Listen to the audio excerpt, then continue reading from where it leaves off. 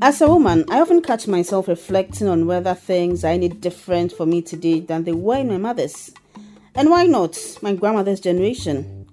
Of course, a lot has changed. More women are in school, there's better access to healthcare for women, and I can own a bank account and travel the world without permission. Which, believe it or not, was unheard of in my mother's days. And things will even be better for my daughters. But the truth is, women continue to fare worse than men today, just as they did many years ago. Yeah, whatever progress we have made as a society, we have not done much in closing the gender inequality gap in Ghana, and indeed almost everywhere else in the world. Women still own and control very few resources, struggle to claim their rights, are mostly underpaid for their work. When disaster strikes, maybe it's a flood that sweeps through the village, or droughts that wipe out the year's harvest. Women are often the first to suffer, the least capable of recovering, and the most likely to emerge worse off. That's what we want to talk about in this episode. The changing climate that Ghana has been experiencing in recent decades is disproportionately affecting women and widening the gender gap. We explore how and why this is happening and if anything is being done about it. I am Doreen Ampofo. And I am Diana Kufu. This is Climate Change and Us, Ground Zero Ghana. Welcome to episode 2, Climate Change and Gender. We begin in the streets of Accra, where I have been looking for some visible impacts of climate change on women.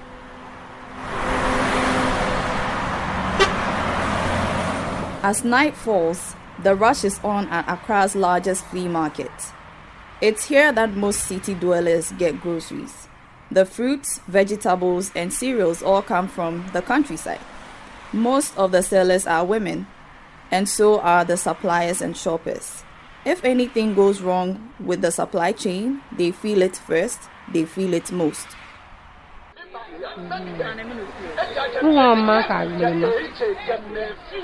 My name is Na. I sell cassava and kondo at Makola Market. Over the past few years, the prices of these products have been increasing. This is due to the changes in rainfall patterns. Things have gotten expensive in this business. I am stuck in between leaving this to start something else. But this is what I have done for years to take care of my kids. Increasing prices here is the result of failed crop production in rural communities.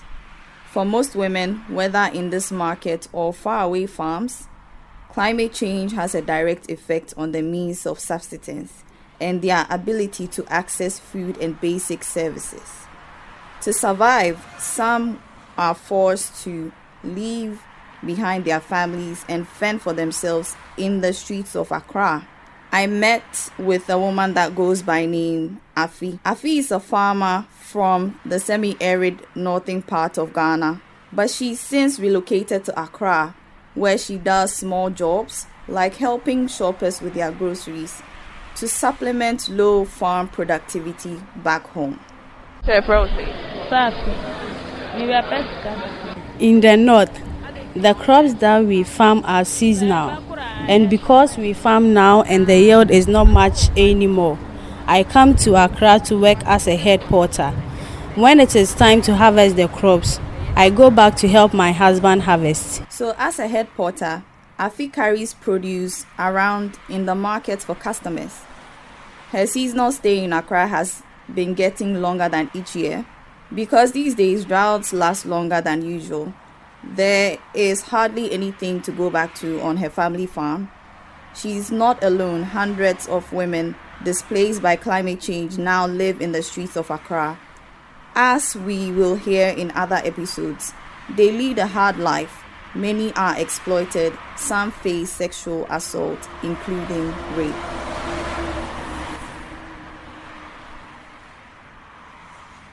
I wanted to know why women are at the front line of climate change, so I traveled across the city to meet a gender activist, Rose Mensah Kutin.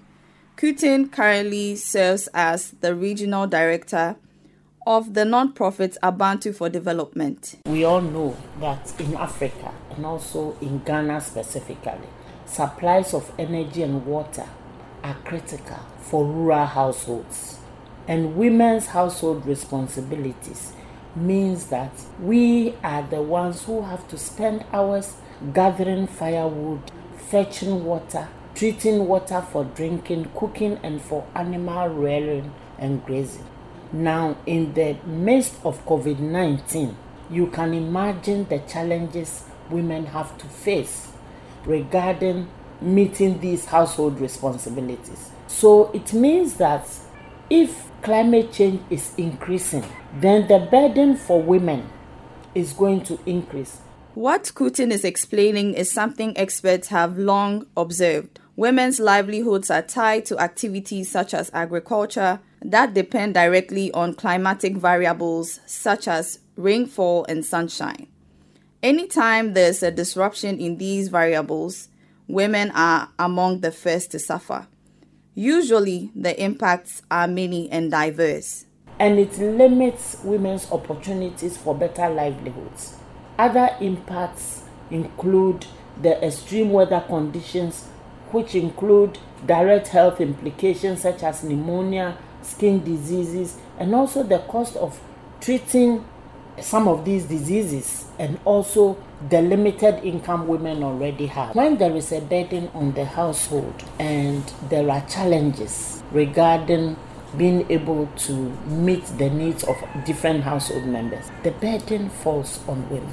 Women are also often not equipped to deal with these challenges. They have fewer resources and they have little influence over decisions that affect them.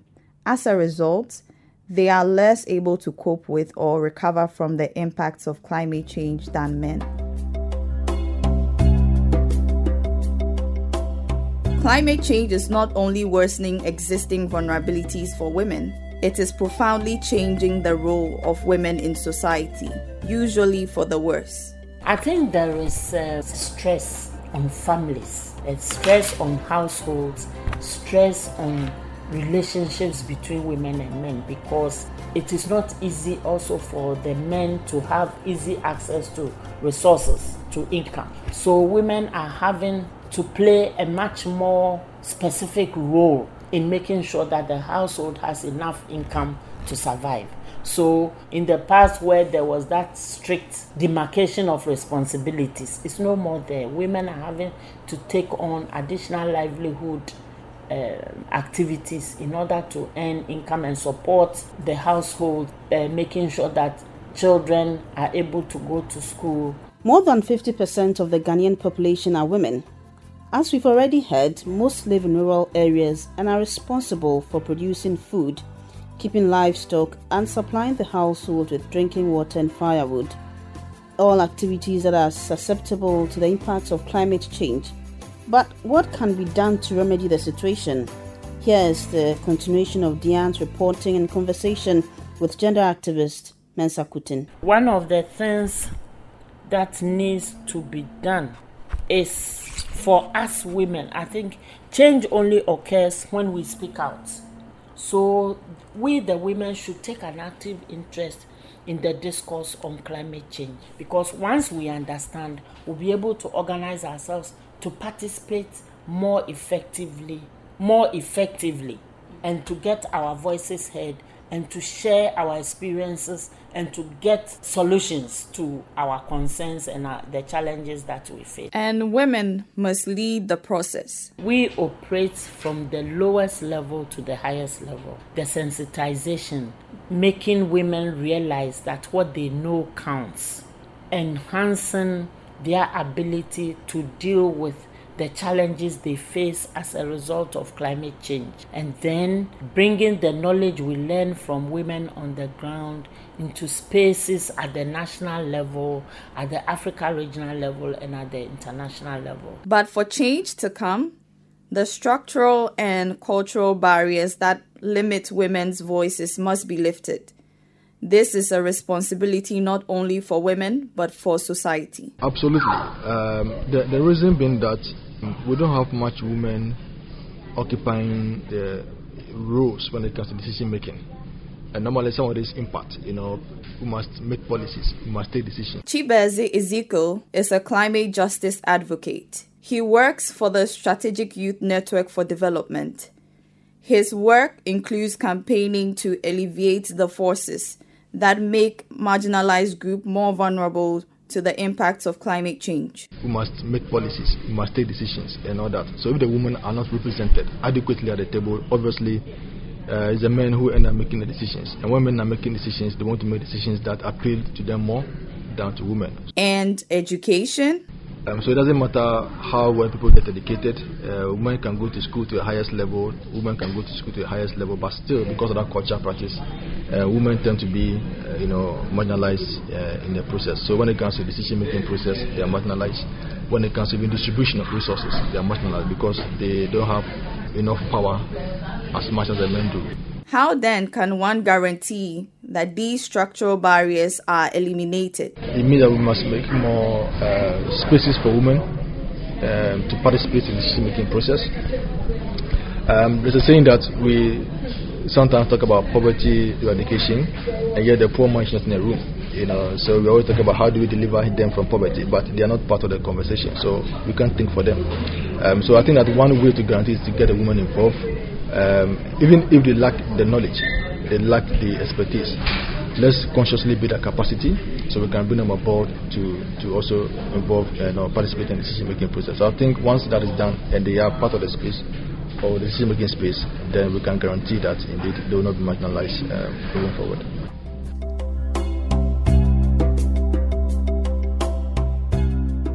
We've investigated how climate change forces people to migrate and how it threatens Ghana's cocoa sector.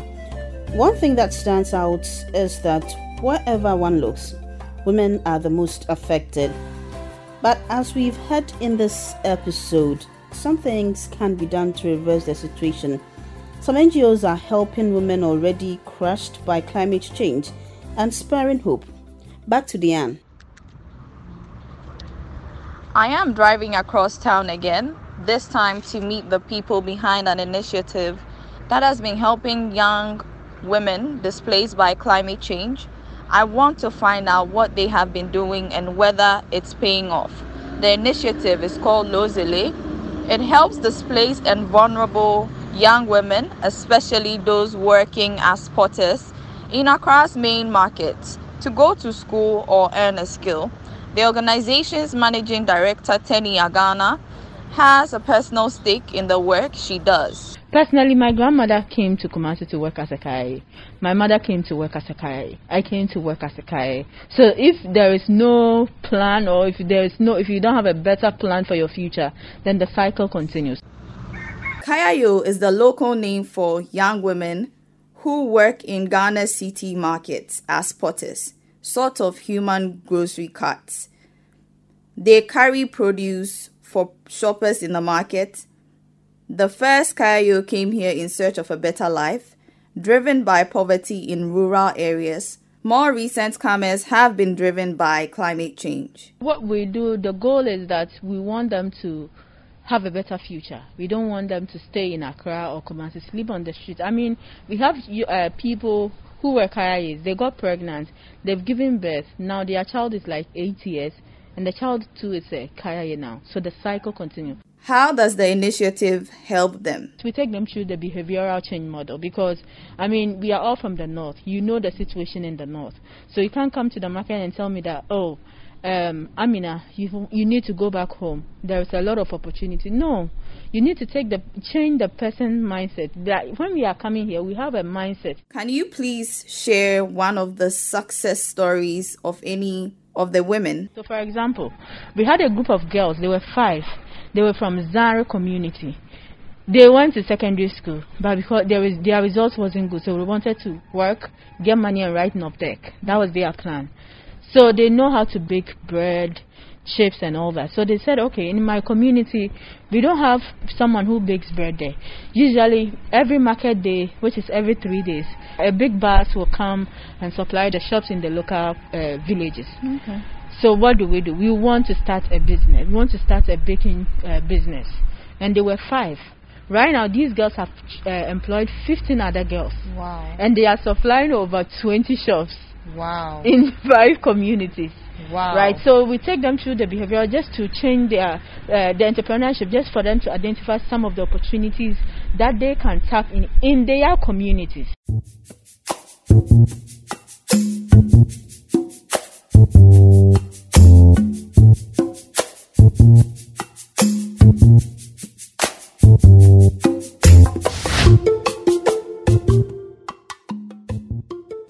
Structural changes that empower women and reduce their vulnerability are needed, and that takes political will.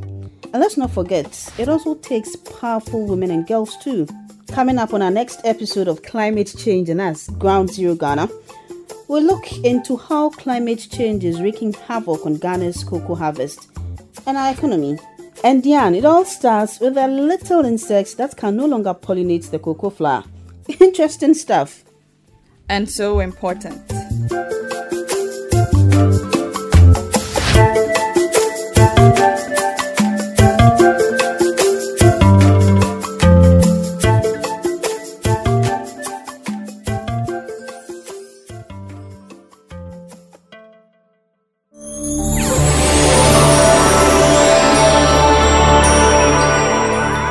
Climate Change and Us, Ghana Ground Zero, is put together by young Ghanaian broadcasters and community advocates. Diane Kufu, Philip Latte, Evelyn Ado, Yvonne Atilego, Doreen Ampofo. The podcast is produced by Eugene Fongwa.